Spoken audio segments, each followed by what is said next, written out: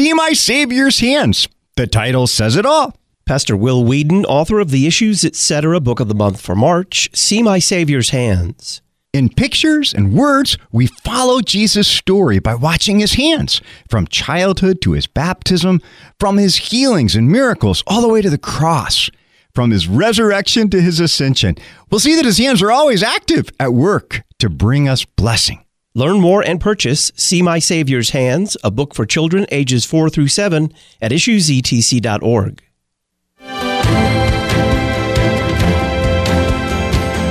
The pastors we spoke to, we want to thank all the religious leaders from every community of faith in the country. The chorus of prayers that is coming up from communities of faith around the country is making the difference that it always has in the life of this nation. These are the things that were said of Lutherans during plagues in the 15, 16, and 1700s. That they took care of people, that they did not abandon their communities, that they showed the cross of Christ. And COVID is an opportunity to do that again. The problem is that history in schools won't talk about the history of Marxism. And so students are unable to place Marxism and socialism in any historical context. He does have control of absolutely everything, but you just cannot see it. That's okay. You can see him. Australian Lutheran pastors love listening to Issues, Etc. while driving through the outback, dodging kangaroos. If you will not take part in abortions, you cannot be a midwife in a public hospital. That was recently the ruling of a Swedish court against 2 nurses who objected to taking part in abortions. And to put injury on top of that, the European Court of Human Rights refused to hear the case and, in effect, upheld that ruling. What is the status of conscience freedom or religious freedom in the European Union? Greetings and welcome to Issues, Etc., live on this Monday afternoon, March the 23rd. I'm Todd Wilkin. Thanks for tuning us in. We're going to be talking with Dr. John Warwick Montgomery about this ruling against 2 Swedish nurses who were denied midwife jobs for refusing to perform abortions. A little bit later, Cheryl Magnus joins us. We're going to discuss some hymns of comfort from the pen of 17th century Lutheran pastor and theologian and hymn writer Paul Gerhardt. Then Pastor Brian Wolfmiller joins us. It's our series introducing the books of the Bible today, the book of 1 Timothy. Joining us to discuss a ruling in the Swedish courts and then involvement by the European Court of Human Rights in a case of 2 Swedish nurses who were denied midwife jobs for refusing to perform abortions. Dr. John Warwick Montgomery, emeritus professor at the University of Bedfordshire in England. He's a French advocate and barrister at law in England and Wales, a member of the Bar of the Supreme Court of the United States, professor at large with 1517, the Legacy Project, director of the International Academy of Apologetics, Evangelism, and Human Rights, and author and editor of more than 70 books, including Human Rights and Human Dignity. He joins us from Strasbourg, France. Dr. Montgomery, welcome back. Thank you. Give us a update, if you would, on the status of the coronavirus there in France. Well, the country is in lockdown, and this is probably going to continue for at least 2 weeks and maybe beyond that. That means that people are confined to their homes unless they need to go to a hospital or to a physician for medical treatment, or if they need food, they can go to a food store.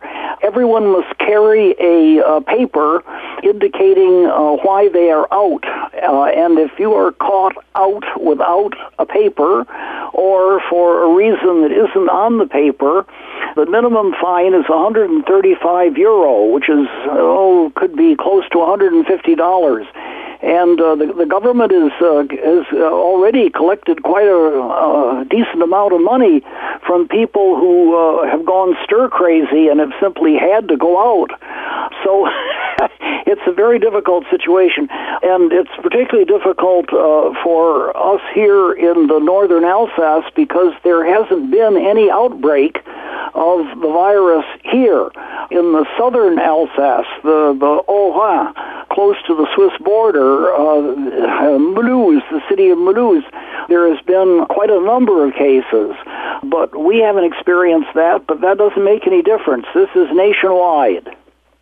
So, if you would, to our subject, what is the European Court of Human Rights?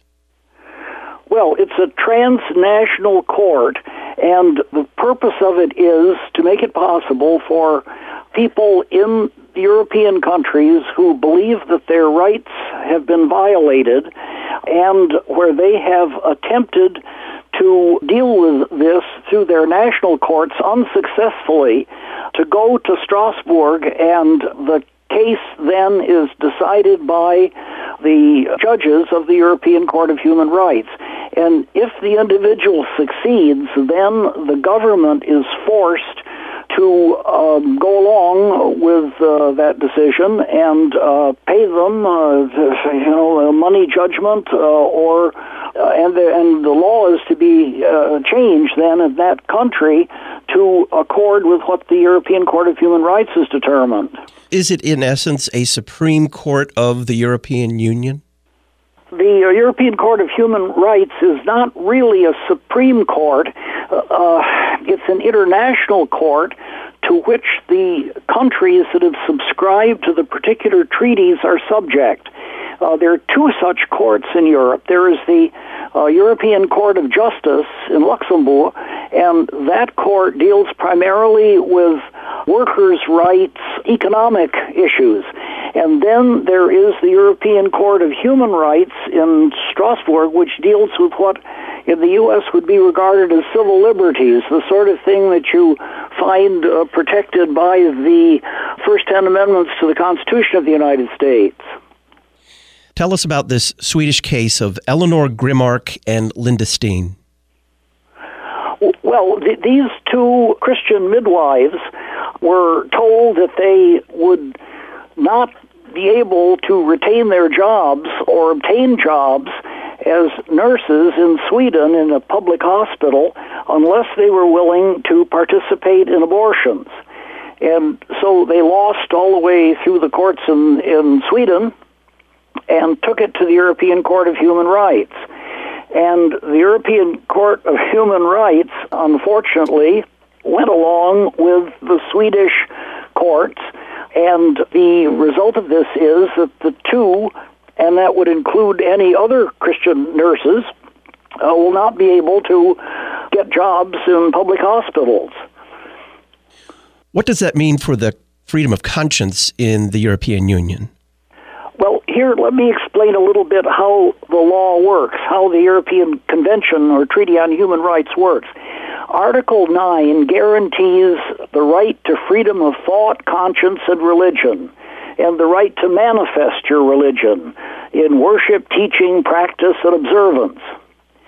Okay, but this is not an unqualified right. There is a second paragraph which says, freedom to manifest one's religion or belief shall be subject only to such limitations as are prescribed by law and are necessary in a democratic society in the interests of public safety, for the protection of public order, health, or morals, or for the protection of the rights and freedoms of others. In other words, freedom of religion is not absolute under the European Convention, and we would hardly have a problem with that. I mean, religious belief isn't absolute in any civilized society. In the United States, for example, just because a Jehovah's Witness refuses blood transfusions for his child, or a Christian Scientist will not allow medical treatment, the courts will override that sort of thing in the interests of the body politic, okay? The problem here is that it certainly was not necessary to apply that qualification in the case of these nurses. Why? Well, in Canada, if a nurse conscientiously will not perform an abortion, they just bring in another nurse who will. In other words, they are willing to allow nurses who have Christian convictions to practice and avoid having to do the things that go against their religious convictions. And there's no reason in the world why in Sweden, for goodness sake, which is a large country with a lot of midwives, that they couldn't have done the same thing. Now, of course, the question then is, well, why then did they take that approach? And the answer to that is that over the last few years, the court has been deferring more and more to the national law instead of overruling unfortunate decisions of national courts in favor of the European Convention or Treaty on Human Rights. And the court, of course, is in a difficult position because if the court continually overrides national law, countries are going to get so furious they'll probably leave the European human rights system. In England, there was a great deal of objection to some of the decisions of the European Court of Human Rights, and people were yelling and screaming about getting out of the human rights system. So I can understand the court's worries. But on the other hand, the whole point of having a European Court of Human Rights is to deal with the exact situations where national judgments are imperiling human rights, and that is surely the case here. And that would particularly be the situation where human life is involved, and abortion deals with human rights. Now, of course, the European Convention on Human Rights does not define life as beginning from the point of conception. That is defined in the Inter-American Convention or Treaty on Human Rights. It isn't defined that way here, and therefore the European Court in Strasbourg goes along really with whatever the common position is, particularly in the country involved. And Sweden is a highly secularized country. It is probably the most secularized country of Europe. And it's understandable that this kind of thing would occur. And added to that, the European Court in Strasbourg made the great mistake of listening to a rapporteur, that is to say, a kind of minor league specialist from the United Nations. This is a special rapporteur on freedom of religion and beliefs.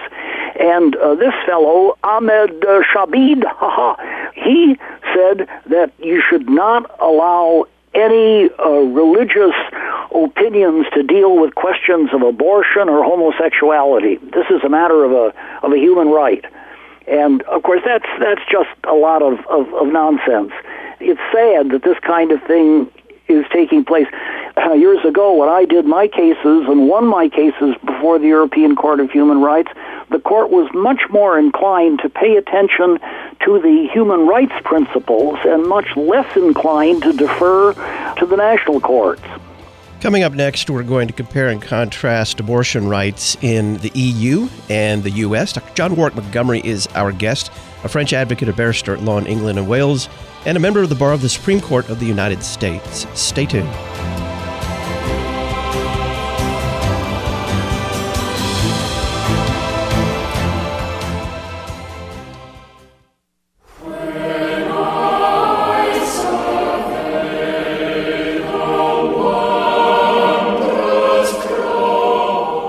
Listen to the best of the church's music for the season of Lent at LutheranPublicRadio.org. Sacred music for the season of Lent, LutheranPublicRadio.org.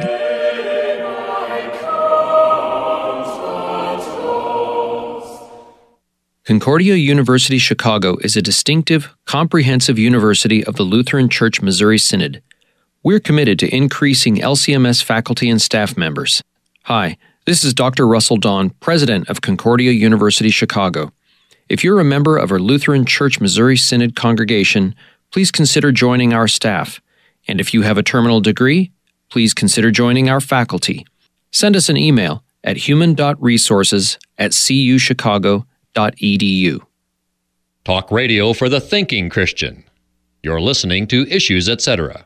After Jesus was baptized, the Holy Spirit drove him into the wilderness, and there he fasted for 40 days, and Satan came and tempted him. And whereas we have fallen to temptation time and again, Jesus did not. Read the March issue of the Lutheran Witness to learn all about fasting and temptation. Read about how God called his people to return to him with fasting, with weeping, and with mourning, and learn about how Jesus gives us his perfect obedience in place of our sin. Visit cph.org/witness to subscribe today. The Lutheran Witness, interpreting the contemporary world from a Lutheran perspective. cph.org/witness. There are nearly 20 million college students in the United States. 40% will stop going to church during college. 50% will never return. The Lutheran Church Missouri Synod is seeking to meet this challenge through LCMSU. Why? Because 100% of college students matter to God and to His church. College is tough. You need Jesus. We'll help. LCMSU. Check us out at lcms.org/LCMSU.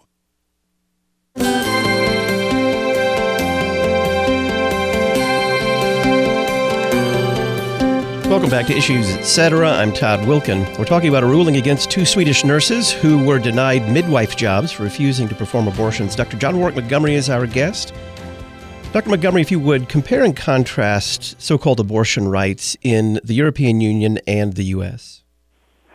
Well, actually, the European Union has done better.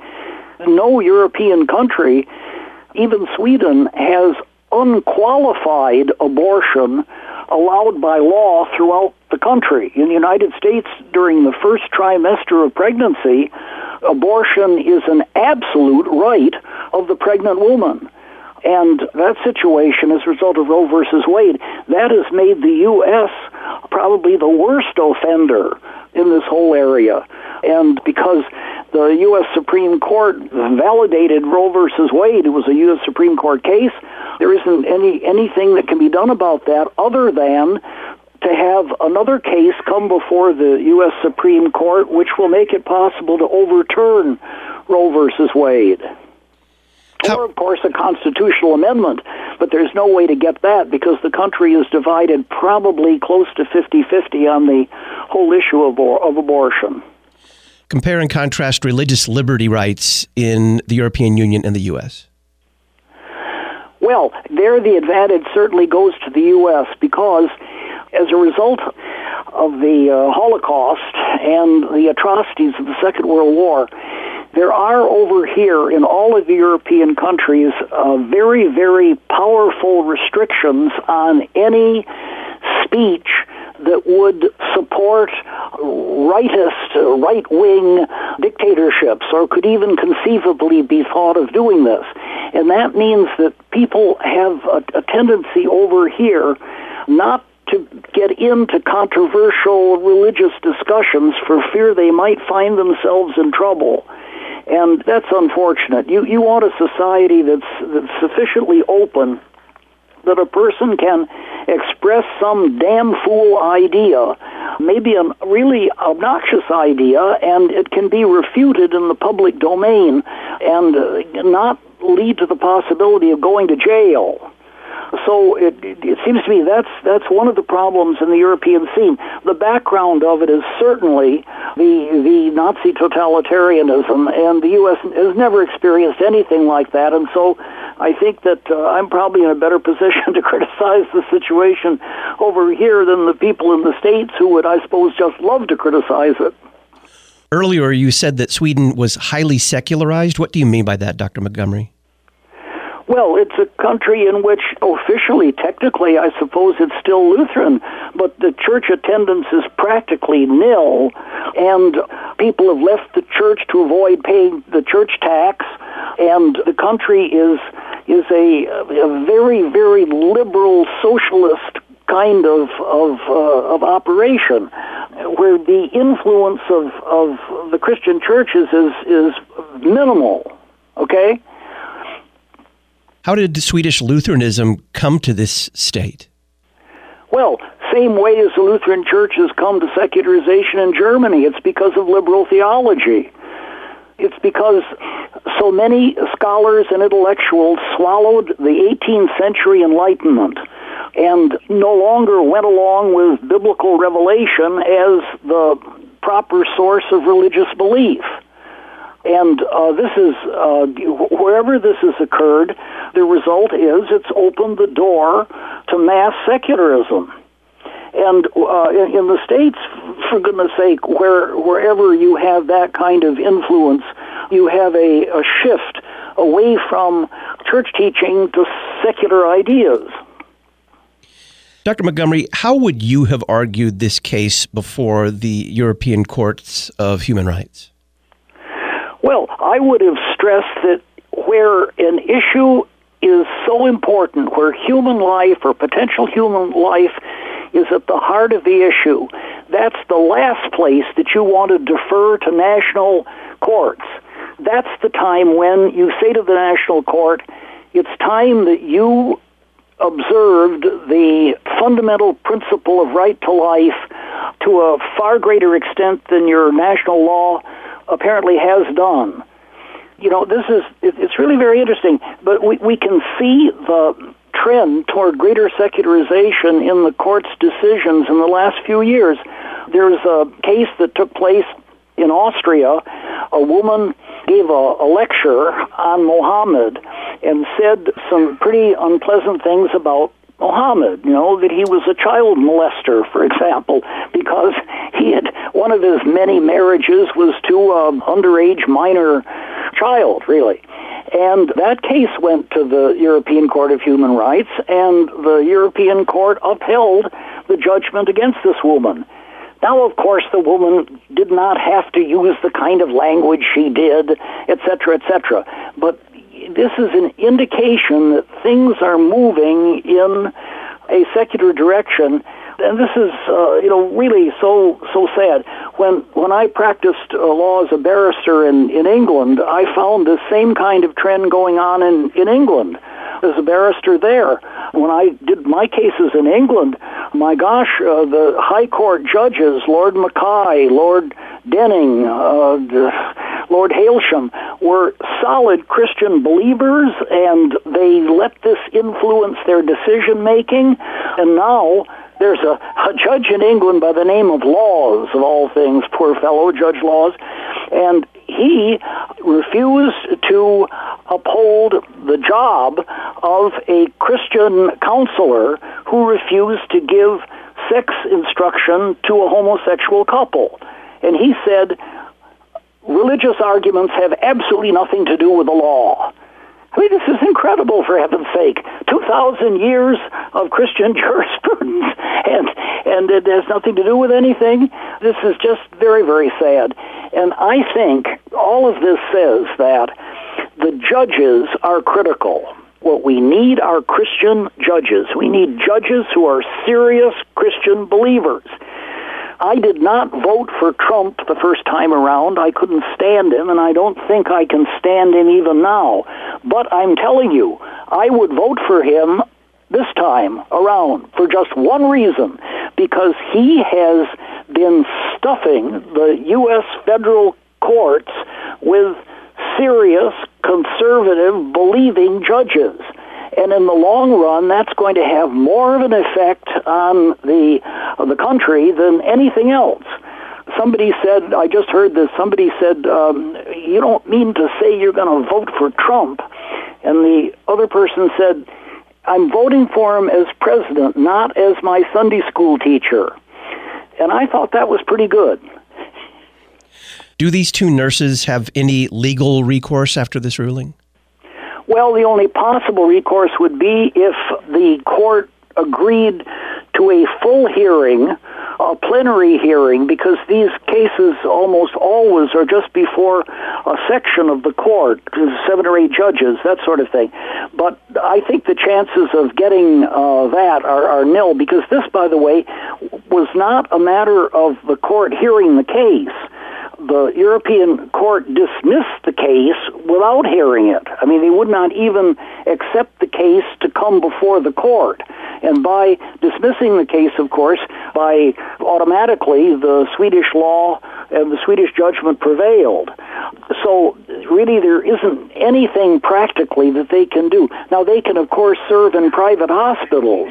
As far as I know, I have no idea how the medical situation cooks in Sweden, but they certainly will not be able to obtain positions in public hospitals unless they agree to perform abortions or be members of teams where abortions are being performed. So what impact, if any, does this ruling have outside of Sweden? Technically, it doesn't. If the court had actually accepted the case and come to a particular conclusion, then that conclusion would have been binding, all right? But in this case, all that's happened is it's bad enough, but all that's happened is that this particular case, the nurses there in Sweden are not going to be able to practice, and that means that other nurses who have the same convictions will be in that same situation. But that doesn't have any binding force anywhere else. Finally, Dr. Montgomery, what impact will the COVID-19 virus have on the International Academy of Apologetics, Evangelism, and Human Rights? Well, I want to say that I am so proud of our 20 registrants for this summer because not a single one of them has canceled. And what we've told our people is this: the International Academy takes place on the 14th of July, and it's inconceivable that this isolation policy in France could continue that long. They've talked about 2 weeks, and now they're talking about 4 and maybe 6 weeks, but there's no way this can go on beyond that. Effectively, the country is going to implode if that continued. I mean, I can imagine that the number of divorces is going to rise immensely as a result of this, because husbands have been forced to stay home with their wives 24 hours a day, and the incubation period is short, and if you get the coronavirus and don't die within a couple of weeks, you're over it.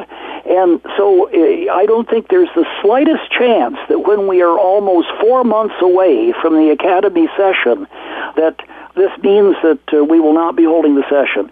We're going on the assumption that the session will take place. All signals are go for it.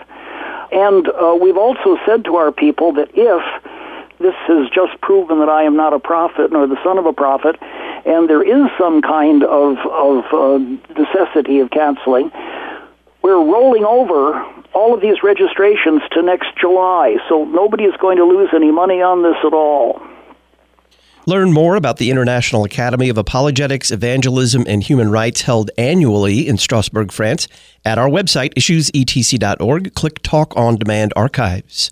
Dr. John Warwick Montgomery is Emeritus Professor at the University of Bedfordshire in England. He's a French advocate, a barrister at law in England and Wales, and a member of the Bar of the Supreme Court of the United States. He's Professor at Large with 1517 The Legacy Project, Director of the International Academy of Apologetics, Evangelism, and Human Rights, and author and editor of more than 70 books, including Human Rights and Human Dignity. Dr. Montgomery, thanks.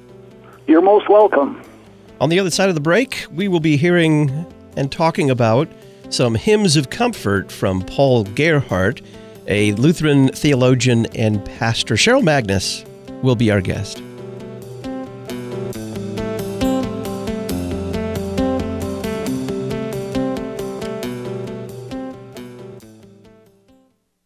This week on The Word of the Lord Endures Forever, we're journeying on in Hebrews, Jesus, source of eternal salvation, warning against falling away, a sure and steadfast anchor, Melchizedek, and an indestructible life. Join me, Pastor Will Whedon, for The Word of the Lord Endures Forever, your daily 15-minute verse-by-verse Bible study on demand at thewordendures.org and on the Lutheran Public Radio app. Looking for a foreign language program that will revolutionize your students' vocabulary knowledge and their understanding of grammar? How about a program that teaches critical thinking skills, too?